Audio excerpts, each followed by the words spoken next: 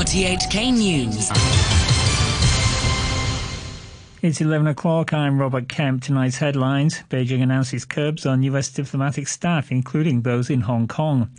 An inquest jury returns an open verdict on the death of a girl whose body was found floating in the sea last year. And the Securities and Futures Commission says it will help police with their next digital shares probe if required. Beijing says it has imposed restrictions on staff at the US Embassy and its consulates on the mainland and in Hong Kong. It hasn't specified what the measures are, but describes the move as reciprocal. Joanne Wong reports. The Foreign Ministry says the restrictions on American diplomats are in response to earlier curbs on the activities of its embassy staff in the United States. A statement says the unspecified countermeasures will apply to all U.S. embassy and consulate staff, including those in Hong Kong. Last week, Washington said it would require senior Chinese diplomats to get State Department approval before visiting university campuses or holding cultural events with more than 50 people outside mission grounds. U.S. Secretary of State Mike Pompeo said that the measures were a response to long-established controls on American diplomats in China. But Beijing says Washington's multiple rounds of restrictions on its diplomatic personnel have disrupted relations between the two countries. It says it has sent a diplomatic note to the U.S. urging it to repeal its wrong decisions as soon as possible. An open verdict has been recorded at the end of an inquest into the death of a teenage girl whose naked body was found in the sea last year. The coroner had earlier told the jury that there wasn't enough evidence for them to be certain that the death of 15-year-old Chan Yin Lam was unlawful or that she killed herself. Our reporter Maggie Ho sent this report from West Kowloon Magistracy. Chan Yin Lam's body was found in waters off Yau Tong on the 20th of September last year. Police announced that she had killed herself, but the teenager was known to have attended anti-government protests, and rumors swirled that she had been murdered by officers. 22 witnesses gave evidence at the 11-day hearing. The inquest heard that the girl had a cheerful disposition, but was at times emotional and frustrated at being sent to a children's home. She also complained about hearing voices shortly before she died. After about 5 hours of deliberation, the juror came back with an open verdict. The foreman told the court that they could not be sure where the teenager died, and since the body was decomposing, there was not enough data to decide the actual cause of her death. The coroner thanked the girl's mother for attending the inquest and said he was saddened by the death of a girl who was obviously a very kind person. He said he hoped that the hearing had provided some truth.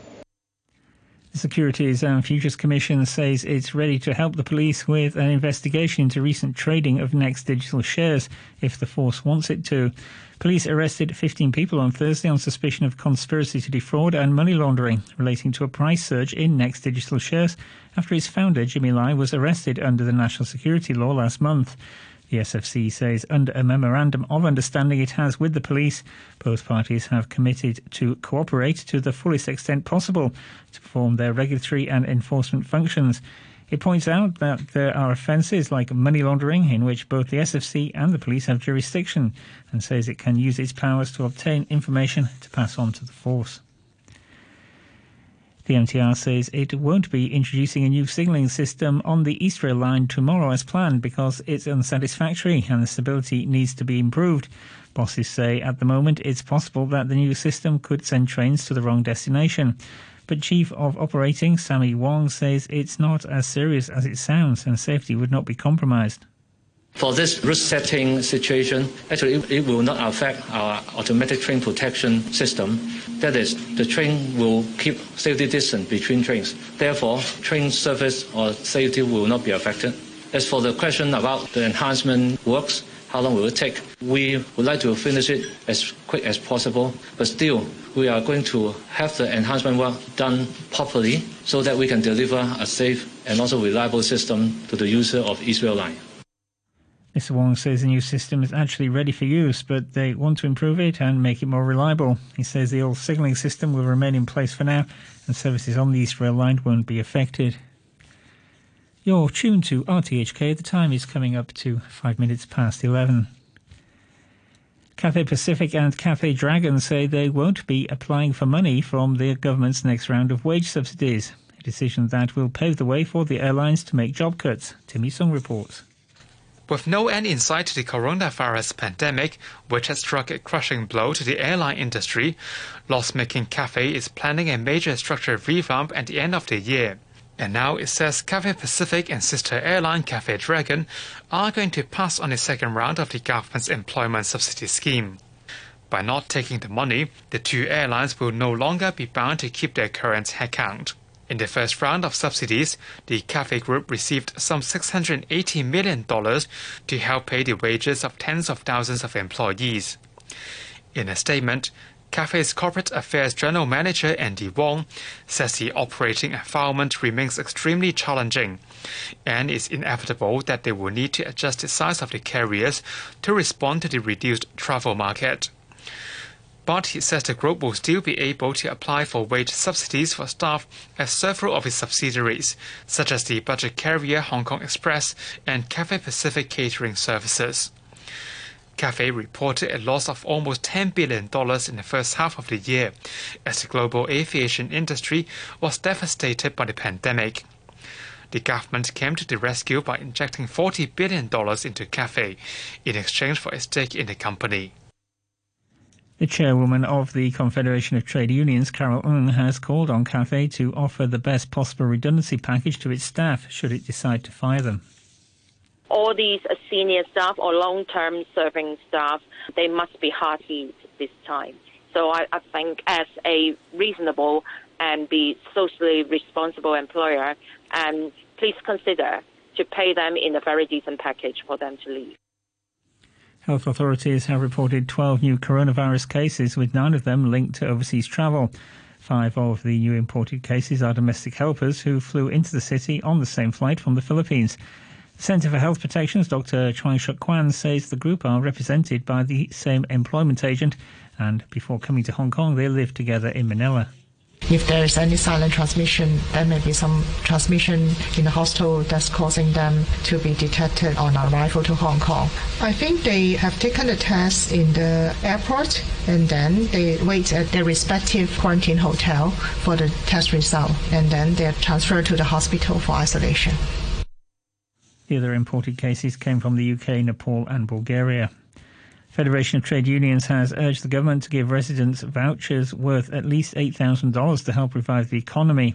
Pro-Beijing party raised the matter with the Chief Executive Carrie Lam as they met to discuss proposals for her upcoming policy address. The FTU says authorities should also give monthly cash subsidies to the jobless, but there shouldn't be another citywide cash handout. Here's lawmaker Alice Mack. We do not suggest to give another cash handout because we want those government money can be spent in the economy. So if we just give them a cash handout, the people will just keep it as a part of their savings. The FTU has also called on the administration to legislate against the spreading of what it calls fake news aimed at dividing society. It says existing laws are insufficient to bringing offenders to justice. The New People's Party says it's told the government that instead of vouchers or cash handouts, it should offer tax incentives for commercial rent reductions, as well as cheaper transport for the public. The pro-establishment party is also calling for an eviction ban for businesses which can't afford to pay their rent. Its chairwoman Regina Ip says the government should think of new ideas because the city's reserves are dwindling fast due to previous rounds of relief measures. Cash handouts or, voucher, it's not sustainable. The message I've been getting from many sectors is they want to go back to work. As regards eviction bans, of course, if the government is really to implement it, there ought to be a threshold. The government ought to set a threshold to exempt the small property owners who own maybe just a few properties to sustain their livelihood. The Chair of Economics at the University of Hong Kong, Richard Wong, has called on the government to sell public rental housing units to its existing tenants in order to rebuild the housing ladder and hopefully narrow the wealth gap in society. As Priscilla Ung reports, he says this will provide a quick fix solution to the ongoing social unrest. Professor Wong, who's also the Deputy Vice-Chancellor of Hong Kong U, says the city's housing problem is largely to blame for the worsening social sentiment. At a forum organized by the pro-Beijing Our Hong Kong Foundation, he said people's inability to afford a home has substantially widened society's wealth gap. And growing dissatisfaction about this, he said, served as a catalyst to the city's social unrest.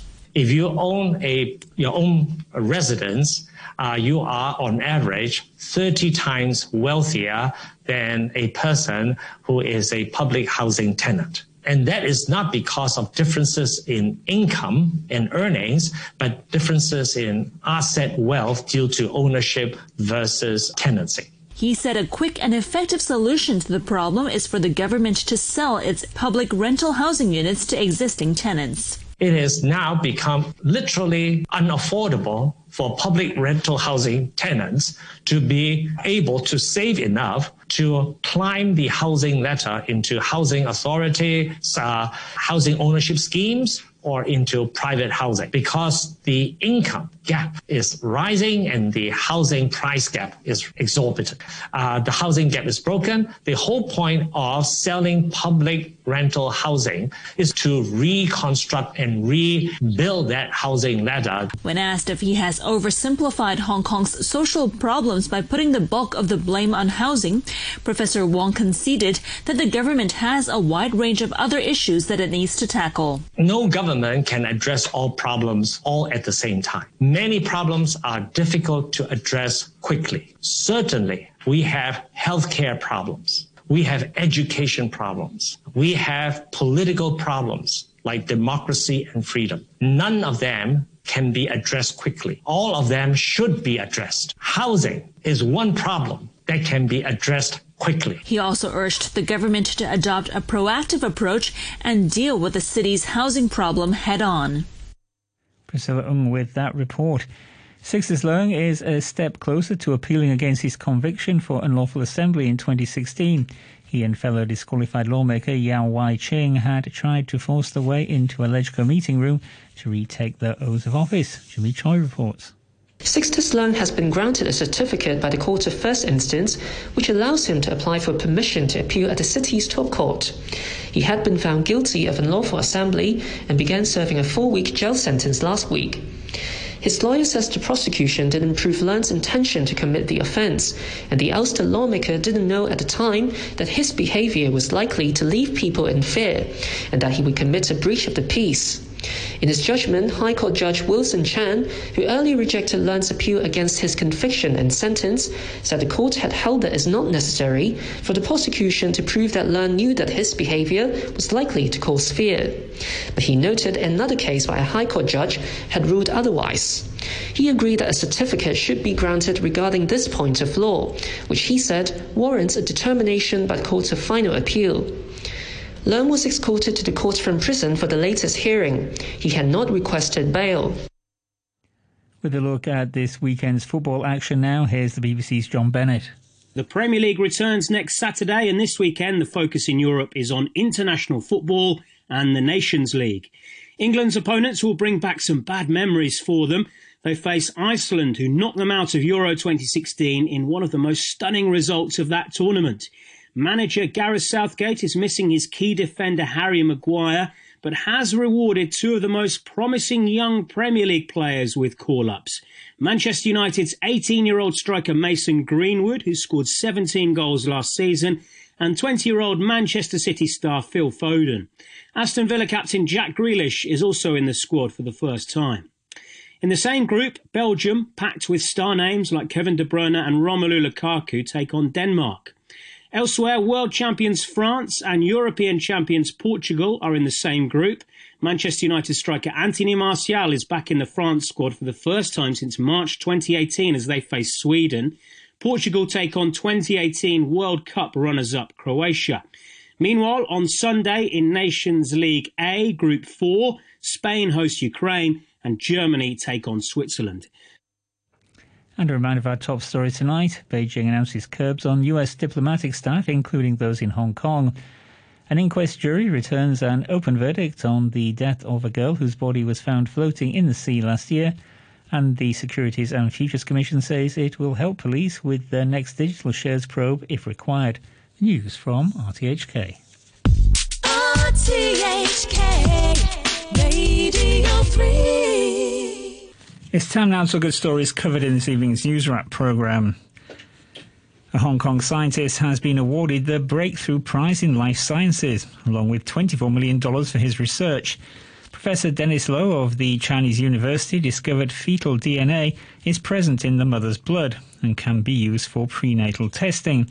The finding led his team to develop a non-invasive test for Down syndrome and a variety of genetic diseases, with the test said to be used on millions of pregnant women every year across the globe. Professor Low told Wendy Wong that he hopes young people in Hong Kong realise there's a career to be made in science and that they could end up doing work that has an impact on the whole world. This particular prize, because of its prestige in the scientific field, then as a scientist, I'm very grateful to the committee to actually give me this recognition. And also because many of the previous prize winners, their winning program have actually resulted in significant impact, which can impact on the health of the patients. And of course, in my own area, this is also exactly what I want to do. So I have a particular connection to this prize. Many previous prize winners of this award have got Nobel Prize later. Are you confident that you can get Nobel Prize too? Well, I think that no one can say that they would be confident to get Nobel Prize. So I think that as a scientist, all we can do is to try our best to do our best work. Whether one will receive a prize or not will, of course, depends on the judgment of a prize-giving committee and many other factors. So I really cannot or don't dare to dream about getting Nobel Prize, but I'll try my best to do my best work. You just mentioned that many students in Hong Kong are not very interested in studying pure science subjects. Are you a little bit sad that many students may think these subjects cannot help them make a lot of money because that's why they won't take these subjects? Yeah, I think that probably many students in Hong Kong or their parents, they are more pragmatic. When they choose a career, they like something which is will give them a stable income so that they can look after the family. But what I do hope is that awards such as this will show that to the students that actually there is a career to be made in science. And I will also say that a conventional career will look after you and your family. But a scientific career, if you make a breakthrough, it could impact the world. Professor Dennis Low from Chinese University talking there to RTHK's Wendy Wong. India and China have agreed to quickly disengage from a standoff that has seen gunfire at a disputed border and accusations of kidnapping. The two countries' foreign ministers met yesterday and said they would ease tensions. Soldiers from both sides have periodically skirmished along the poorly demarcated border, called the Line of Actual Control. Anna-Marie Evans asked our New Delhi correspondent, Murali Krishnan, if the diplomatic climb down on both sides has come as a surprise. Well, the fact that both the foreign ministers met in Moscow, on the Shanghai Cooperation Summit meeting, knew that something was bound to happen. And the fact that both them met and talked not once but twice over, there was a fair indication that there would be some sort of agreement which would be hammered out. And now, after months of aggression at the border, the fact that both countries have agreed to quickly disengage troops to ease ongoing tensions is a first step. There is still a long way to traverse, but the fact that they've agreed to do this is definitely a big step in months of tensions which have prevailed in eastern Ladakh and the Himalayan region. I think right now we have to still wait and watch. There is caution on both sides, but the deal is significant at the same time. Now, the two countries already have an agreement which bans the use of firearms along the border, but, people died. So were they breaching that order, or is that something that's now been introduced?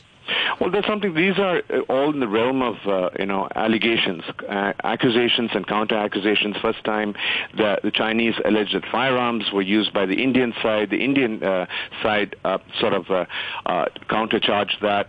So therefore, that's what's led to these current tensions. And there was an imperative need to sort of ease that.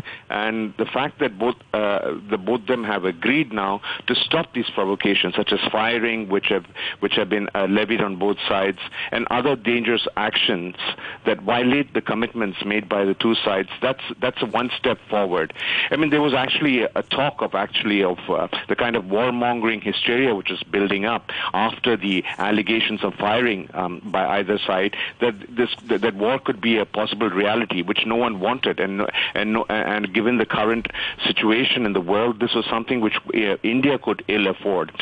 But now I think the better sense has prevailed. But like I said, the first thing which they have now agreed to do is to restore peace and tranquility on the disputed border. And now both sides, they've agreed. The first time, a 5-point agreement, which is continue the dialogue, quickly disengage, maintain proper distance, and ease tensions. That statement, I think, will perhaps have to be worked on in letter and spirit.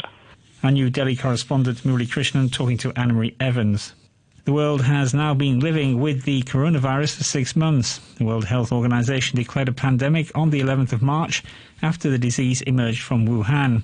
Throughout this time, the BBC has been talking to people around the world to see how they've been affected. Its reporter Audrey Tinline takes a look at some of these stories. Welcome to Wuhan. For your safety and that of others, passengers entering Wuhan are required to scan the QR code. The city of Wuhan in China is home to 11 million people. Today, people are out of their homes, shopping, eating out, going to work and school. Earlier this year, Wuhan was a very different place, deserted and locked down. It was the epicenter of what we now know as COVID-19, a virus which has gone on to kill more than 900,000 people around the world. After being detected in Wuhan in December 2019, it spread quickly. After China, it surfaced in Europe. In northern Italy, the number of cases grew and grew. My name is Luca from Bergamo. Bergamo, near Milan, was the Italian city worst hit by coronavirus before the whole country was locked down in March. I've lost my father, Mario Mazzolini, on March 20. He was 72. Unfortunately, the doctors recognized the COVID symptoms only 2 weeks after his hospitalization. And coronavirus has not only affected the elderly and the sick. My name is Jan Berg, and I'm from Berlin. On May 18, I lost my uncle due to COVID-19 at the age of 46. He was the youngest brother of my dad and also like an older brother for me. They were really close. And growing up in that environment, I had the chance to be part of that joyful family bond. At the forefront of the fight against the virus were the healthcare workers. Analysis by the charity Amnesty International found that more than 7,000 health workers worldwide have died from COVID-19. This is Nadia from Shilit, Bangladesh. I'd like to pay tribute to Dr. Moinuddin. He was tested positive during his duty and we couldn't believe that he won't be able to survive. He used to offer voluntary service to the needy ones, and for that reason, he was known as the doctor of the needy in his village. He was only 50 when he expired. His death is an irreparable loss for all of us. Medical staff have said their work was made more dangerous by a lack of protective equipment and by the sheer number of patients. The United States, the world's richest country, has also become the country worst hit by coronavirus. There have been more than 6 million cases. 190,000 people have died. My name is Faylita Hicks, and I'm a writer living in San Marcos, Texas. A month after I was diagnosed COVID positive, my uncle, Darrell Willis II, was hospitalized in Los Angeles, California. He died on the 7th year anniversary of the Black Lives Matter movement, July 13th, 2020, at the age of 51. 8 days later, my grandfather, Ray Ruff, passed away at the age of 80. And from the world's richest country to one of its poorest, Yemen, a country already in the grip of a bitter civil war. My name is Ahmed Al-Ghubari and I live in Yemen. After 5 years of bombardment, famine, now we are dealing with coronavirus. my uncle Muhammad Al-Ghubari, 60 years, and my friend Saad Al-Khawi, 32 years old. They struggled for 2 weeks and then they died from coronavirus. I lost a lot of friends in this war. 6 of my best friends died from Saudi airstrikes. And now my close friend Saad Al-Khawi and my uncle died from corona. 6 months on from the declaration of the global pandemic, will governments around the world be able to get the disease under control? Or are those memories of strict lockdowns and overwhelmed hospitals about to be repeated? That report from the BBC's Audrey Tinline. Tomorrow evening, local original live music showcase The Underground will be hosting a 2-hour live stream music event on YouTube and Facebook, with Hong Kong bands Andy Is Typing and Shum King Mansion performing. While venues are shut to live music in Hong Kong because of the coronavirus, Chris B of The Underground is organising and emceeing an event where you can have a live event from the comfort of your home. Anna-Marie Evans caught up with Chris B to hear more.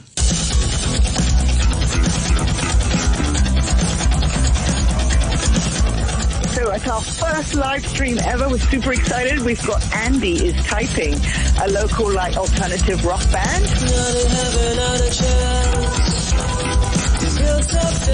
And then we've got Shum King Mansion, and like their name implies, they're a bit madcap, dancey, rock. It's fun. And those of you who've seen them before, seen either of them, know you're going to have a really good show. Yeah. Even though it's online.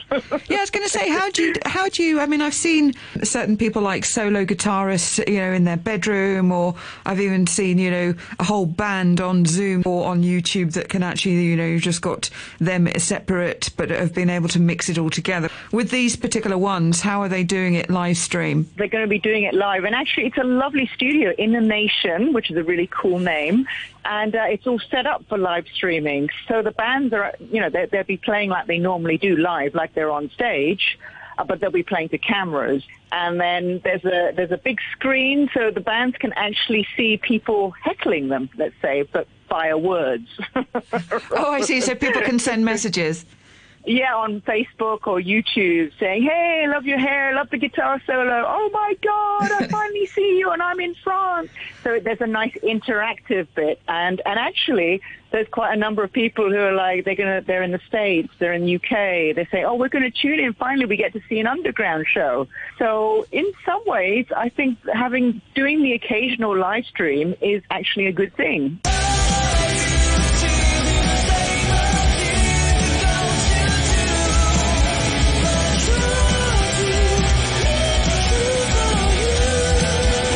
So people can watch this for free, but you're also garnering donations where you can for The Underground. That's right. For people who can, yeah. And if not, that's okay too. We want you to, forget your troubles for a couple of hours, have a few laughs. I'll be there doing my usual bilingual emceeing, and yeah, it's gonna be fun. We'll do our best to bring you the live experience at home. So this is 9:30 p.m. till 11:30 p.m. on Saturday evening. This is a live stream involving local bands Andy Is Typing and the psychedelic dance rock band Shum King Mansion. Is that based on Shum King Mansions? Yeah, I think it is. But the bass player is called Shum.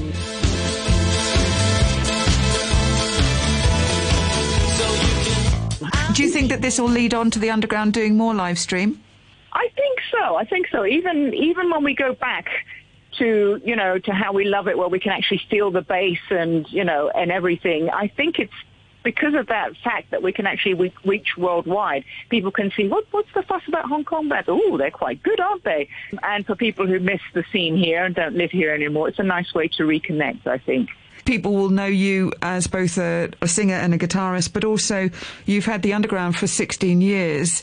The Underground, we are 16 years old this year, and normally we do lots of live events. So we've done over 260 events in the past 16 years, promoting original music in Hong Kong. So if people want to join in, hear the music, watch it live, where do they need to go? Oh, very simple. They type into their browser live.undergroundhk.com, and then there's the YouTube video embedded there. Or they can go to Facebook as well, yeah.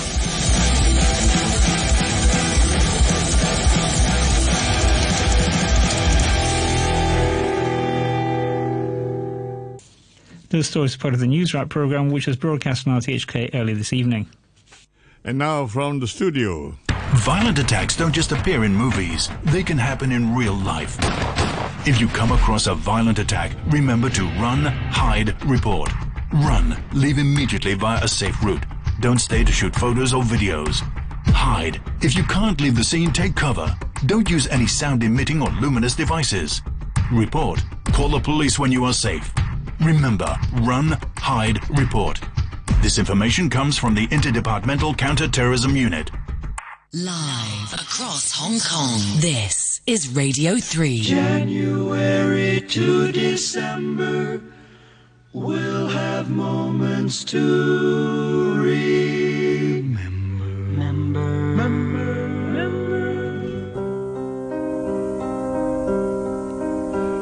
Yes, sirree, this is it. Moments to remember. Ray Cordero here with you from now until 1 a.m. with our kind of music. This is Liberace at the piano.